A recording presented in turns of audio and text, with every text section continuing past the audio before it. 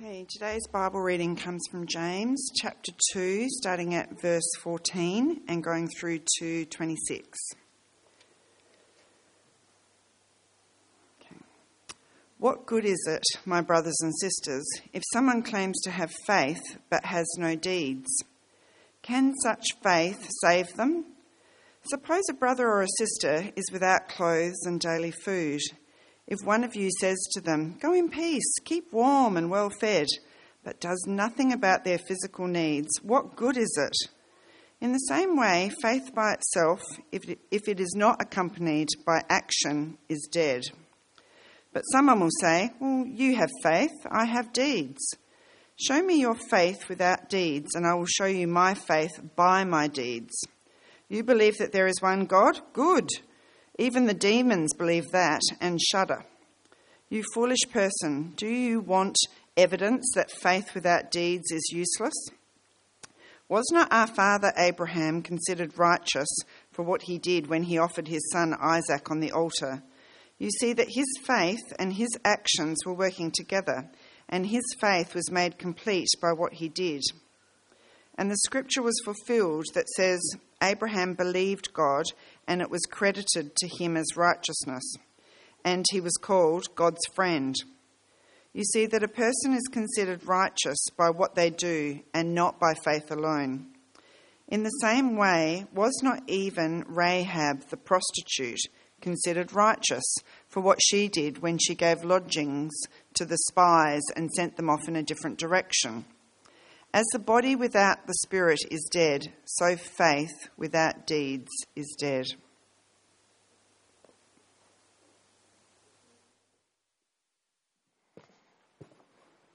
Thanks, Mandy.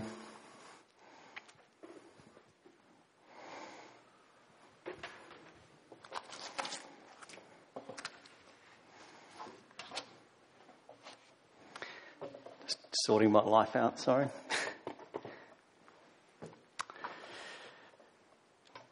We live in a world where it's hard to know sometimes exactly what is real.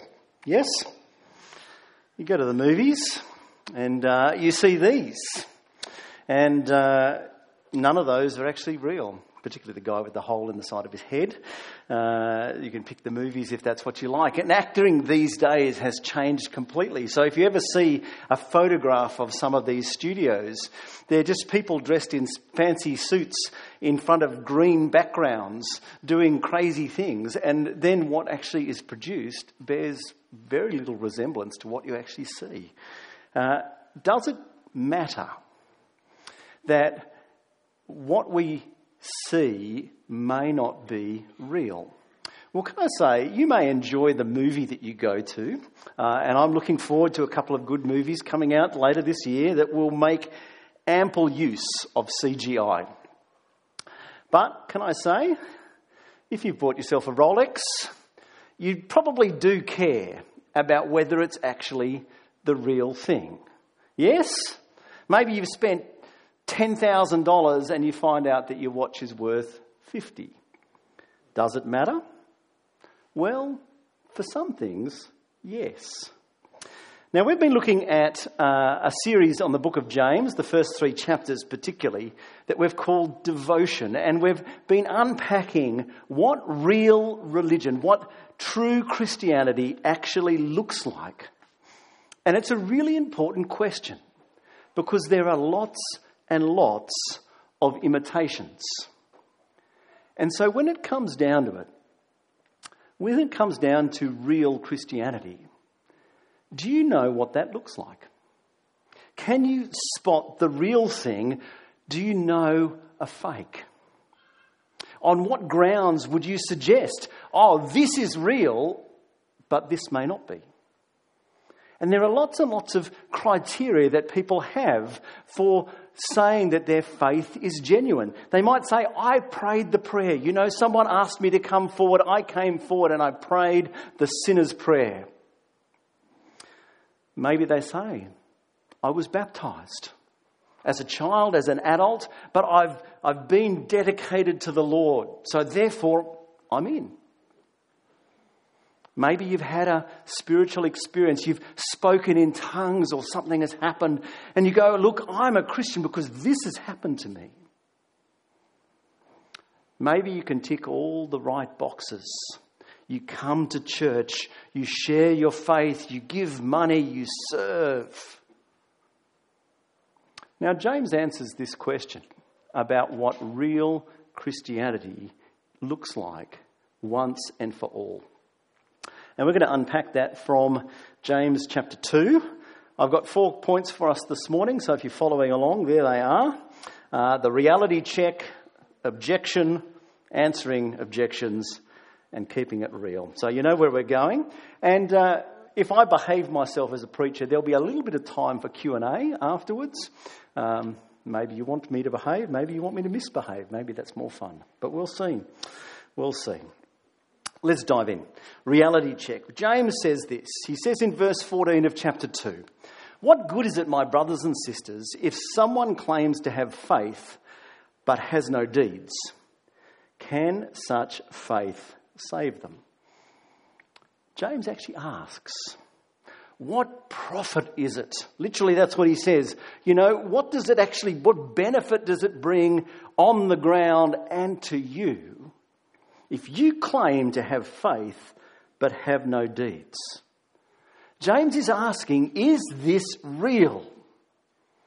Can that faith actually save you? Is it resting on the right thing?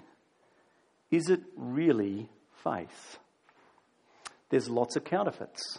And James has already warned us in chapter 1 that there is an opportunity for us to deceive ourselves. And so he says this, he says, do not merely listen to the words and so deceive yourself. Do what it says. James introduces a whole category where we can be those who sit in church, who listen to the word, who may be regularly in the word. But he says if you are that person, but it doesn't hit the ground, it's like the person who looks at their face in the mirror and then walks away and forgets what they look like. It's a self-deception. It's a claim to faith that is not the real thing. And it's important to recognise that James here is talking not to those people out there, but to us in here. He's talking to insiders. And I think if James was Australian and he was living in our time, he'd actually ask, does such a faith pass the pub test? Listen to it. Like, what's your emotional reaction to these words? Suppose a brother or sister is without clothes and daily food. If one of you says to them, go in peace, be warm and well fed, but does nothing about their physical needs, what good is it? How do you feel? Could you imagine doing that?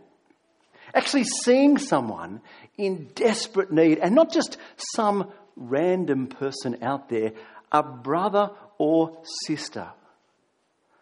So you turn up to church this morning and you notice that someone sitting next to you, actually, it doesn't look like they've eaten for about the last week. They've got holes in their clothes. I don't think anyone would turn up naked. Okay, we're not quite at that point. But could you imagine that and going, oh, brother, sister, be well fed. It sticks in your throat, doesn't it? Does such faith pass the pub test? The issue here is just obvious human need. And James is writing to a church that if you do your work in the book of James, you'll see it's a church that is under persecution. A church that is suffering from a lack of the material comforts, basic food, shelter. A church that is scattered and poor. And he asks, does a faith that has no deeds, does a faith that says be warm, well fed, but does nothing, does it pass the pub test? Does a faith that claims the vertical, I love God, but never overflows to the desperate needs of those around them, loving neighbours, is that real? Now, we live in a society where not many, particularly in this part of the world, not many suffer that kind of desperate material need. There are material needs, don't hear me say that there aren't, but not in the terms of starving and naked. We can meet those needs. We heard of Jules and Cadeau this morning, sharing. We deliberately chose to put their sharing and this passage together. We hear of this. But you know what? There's more to this. That's just one example. We might say to ourselves, I know that the gospel saves sinners.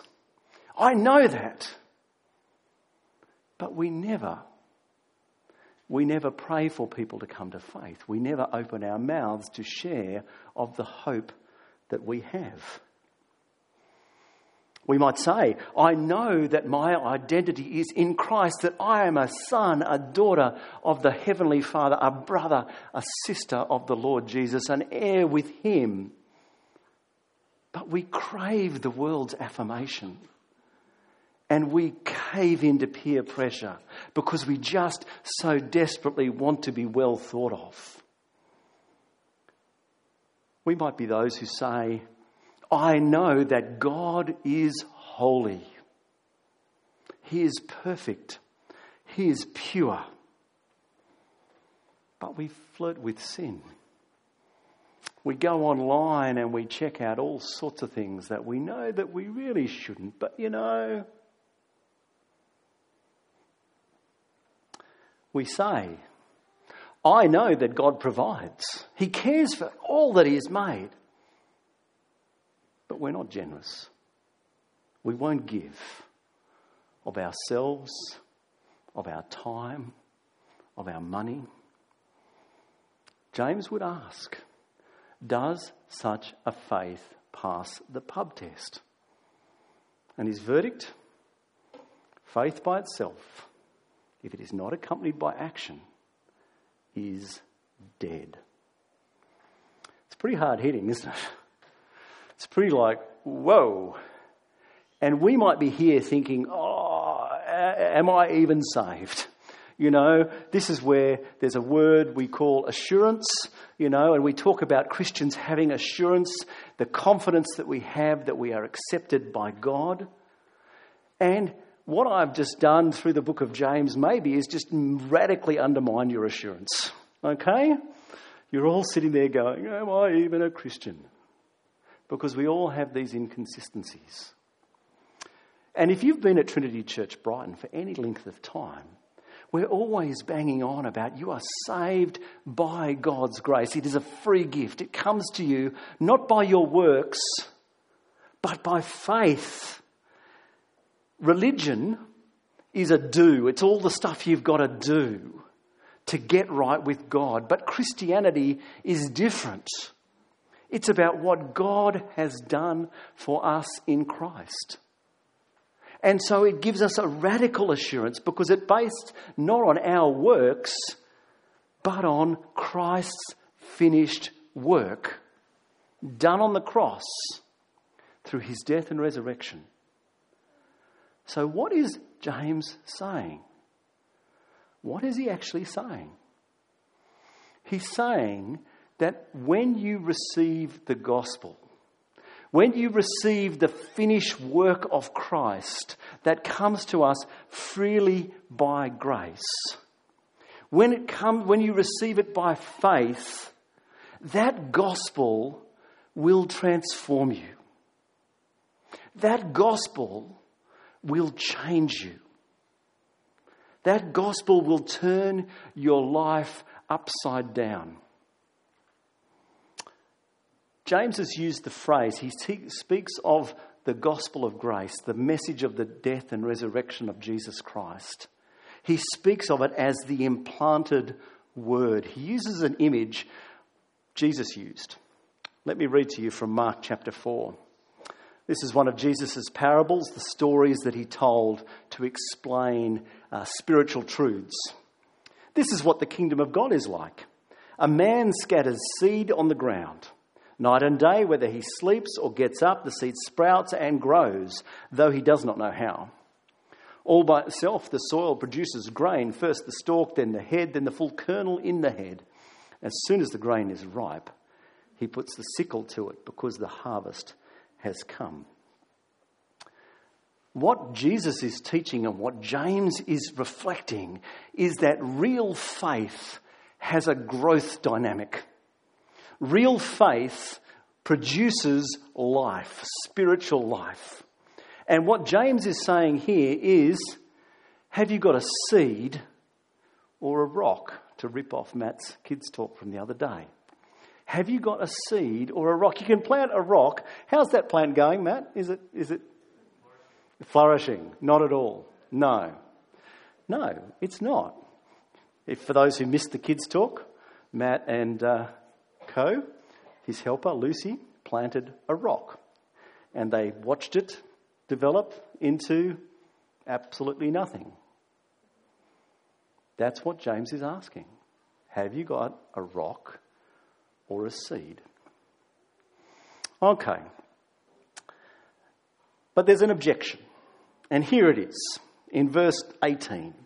Some will say, you have faith, I have deeds. Now, if you read this passage carefully, it's quite confusing. Okay? And the translation as an art is not always precise. If you're familiar with other languages, you'll know that sometimes it's quite difficult to actually line up what something says literally with what it actually means. And there's a bit of an art to this. I picked out a few just to make you smile. I liked all of these. Tastes like grandma. Is that really what they meant? We know what they meant, but today is under construction. I like that one. That should be a sign at the end of my bed, I reckon. Thank you for understanding. Or the explosive dog.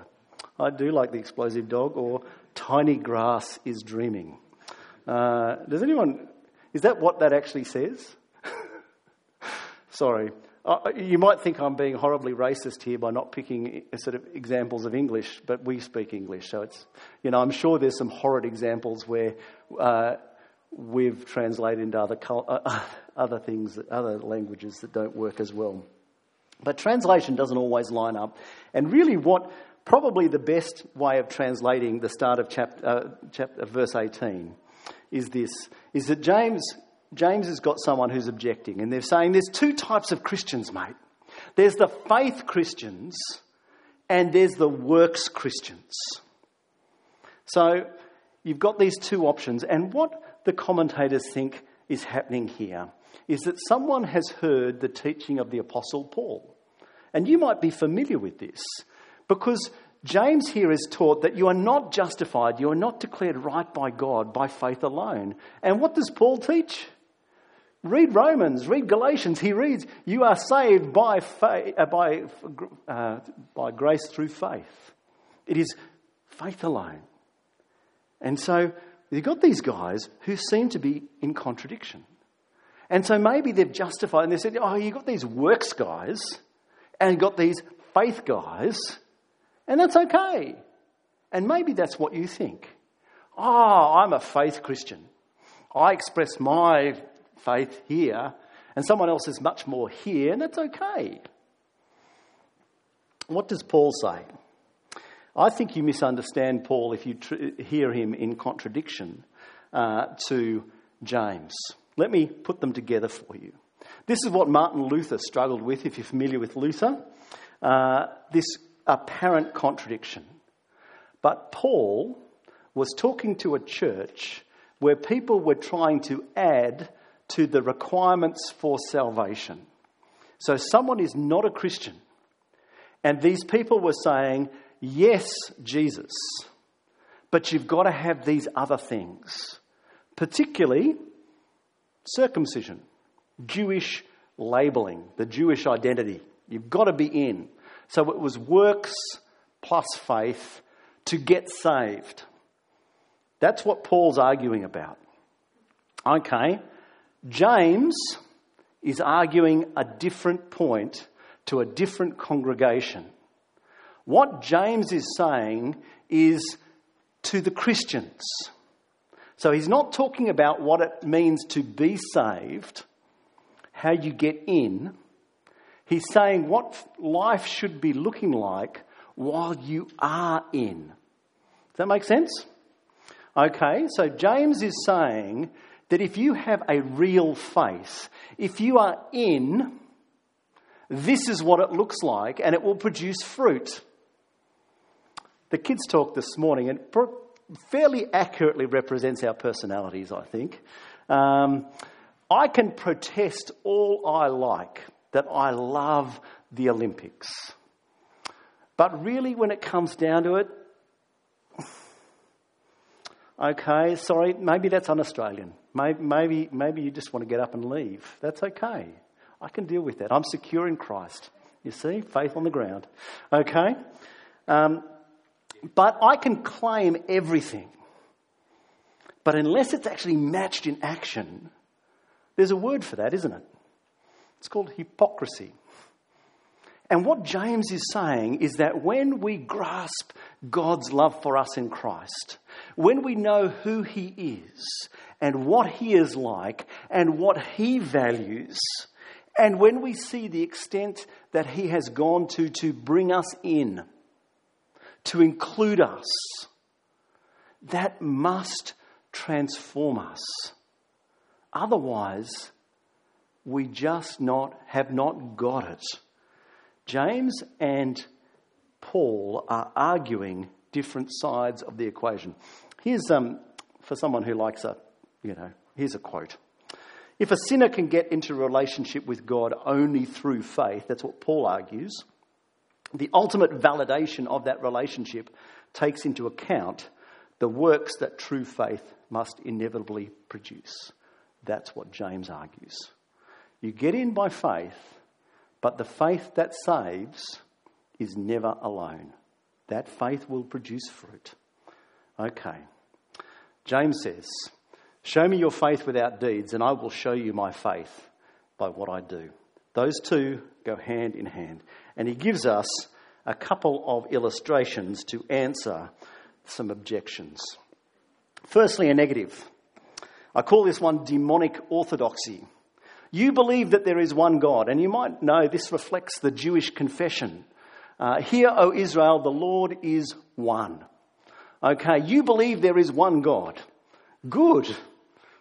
Even the demons believe that and shudder. Demonic orthodoxy. James is saying the demons have accurate theology. But accurate theology is not what will save you. And they know that they are under judgment. Demonic orthodoxy. Does this mean that doctrine doesn't matter? No. Doctrine does matter. But by itself, it's insufficient. Think of a building. Some of you here, I know there's some builders in the congregation. You know what this is like.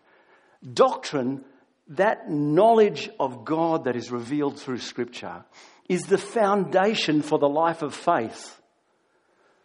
But imagine you went to, you paid a builder to build you a house, and you turn up and he shows you a foundation and says, done.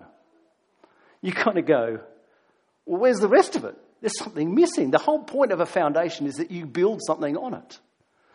Doctrine, the true knowledge of God through Scripture, is the foundation upon which the life of faith is built. If you try and build without the foundation, the whole thing falls down. If you try to have works without faith, the whole thing collapses. That's not Christianity either. But to just have the foundation and say that's sufficient, James says the demons have the foundation. And one of the dangers for us in the world of evangelical, Bible-preaching, Bible-believing Christianity is that we turn faith into assent. We acknowledge, yep, that's true. Yep, that's true. Yep, that's true. But if you know anything, acknowledging something as true and actually seeing it transform your life are two different things. Do I know that eating ice cream with Milo on top is actually not good for me? Particularly now I'm in my 30s, you know? You put my weight on, that kind of stuff. Do I know that? I know that. I know that on many levels, okay? I know that through experience. I know that because I did a degree which taught me such things. I know that by watching other people, indulge in that bad behaviour as well. Does it transform my life? Yeah, that's another question, isn't it? I worked as a physio for many years, or for a number of years, and I was in the realm of health education. Part of what we did was to educate people on healthy lifestyle, how to, keep their bodies fit and active and all this sort of stuff. Did giving them the right facts change their life? No. More often than not, it didn't. More often than not, they change for a little bit, then they just go back. Having a real faith, though, will transform us. There's a question that we need to answer there. But he goes on, he gives us two more examples, both from Jewish history. You foolish person, do you want evidence that faith without deeds is useless? Was not our father Abraham considered righteous for what he did when he offered his son Isaac on the altar? You see that his faith and his actions were working together, and his faith was made complete by what he did. And the scripture was fulfilled that says Abraham believed God, and it was credited to him as righteousness. And he was called God's friend. Okay, James here is picking up a story that most of us, if we've been to kids' church, we will have maybe known this one. But if you don't, you find it there in Genesis 22. Go back, we can read it. Maybe Matt's going to take us to Genesis 22 in the next couple of months. Sometime later, God tested Abraham. He said to him, Abraham, here I am, he replied. Then God said, take your son, your only son, whom you love, Isaac, in case he didn't know that, and go to the region of Moriah, sacrifice him there as a burnt offering on the mountain I will show you. God is putting Abraham to the test. The writer of the Hebrews picks this up when he's talking about faith, and he uses this example. He says, by faith, Abraham, when God tested him, offered Isaac as a sacrifice. If you're familiar with the story, he gets to the point where the child is bound on the altar and Abraham is lifting the knife. Personally, if that was me, I would have liked God to actually have stepped in a little bit earlier than that. But there's Abraham, and he says, he who had embraced the promises that through Isaac your descendants will come and they will bring the blessing that God is promising. Abraham believed that, and here he is with a knife held over the one who embodied those promises. He was about to sacrifice his one and only son, even though God had said it is through Isaac that your offspring will be reckoned. Abraham reasoned that God could even raise the dead.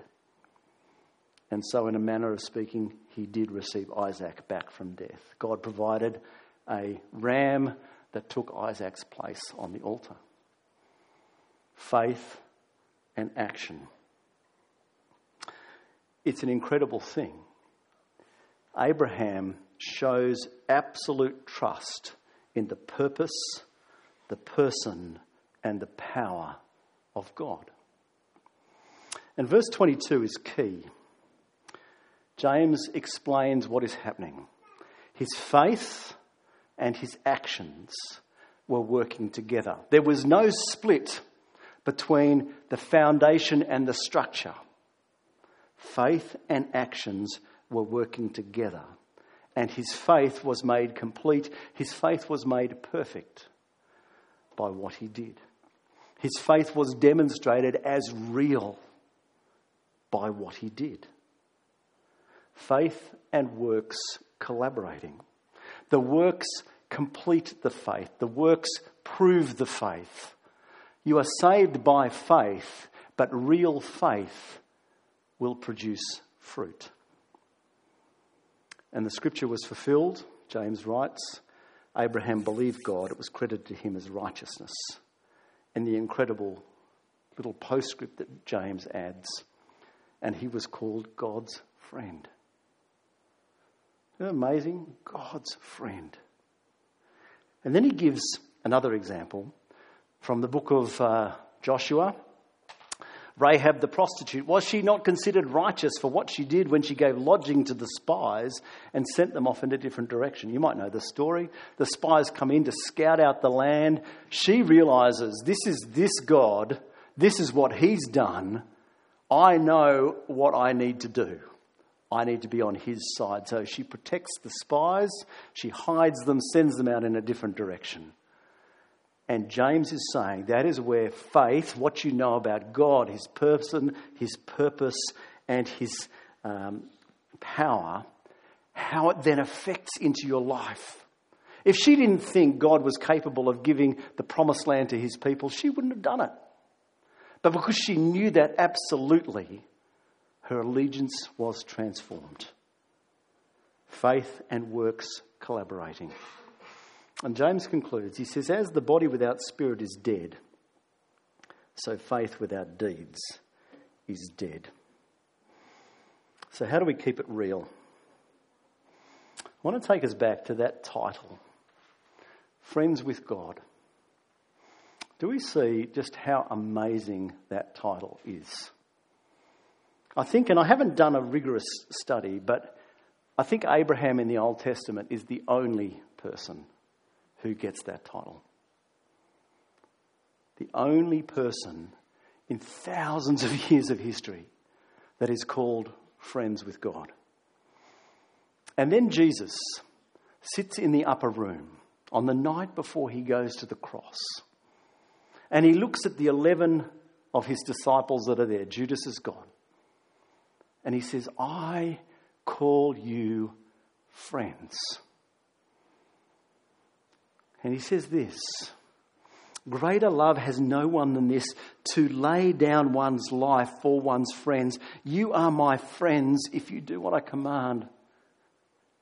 Greater love has no one than this. And we know what happens the next day, don't we?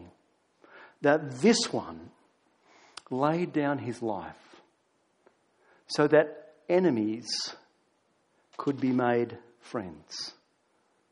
So those who had rejected could be accepted. Those who had walked away could be called home. One of my favourite hymns, and I know at least one person here is probably going to tear up when I start quoting this hymn.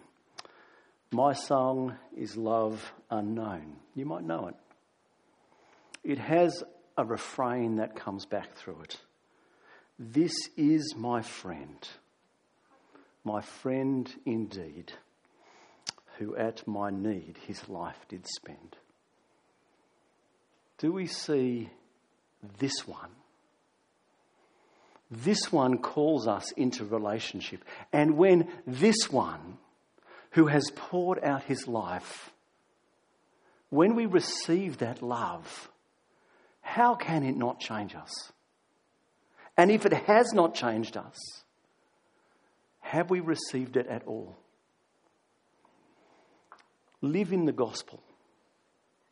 Live with the friendship of Christ, the one who on the cross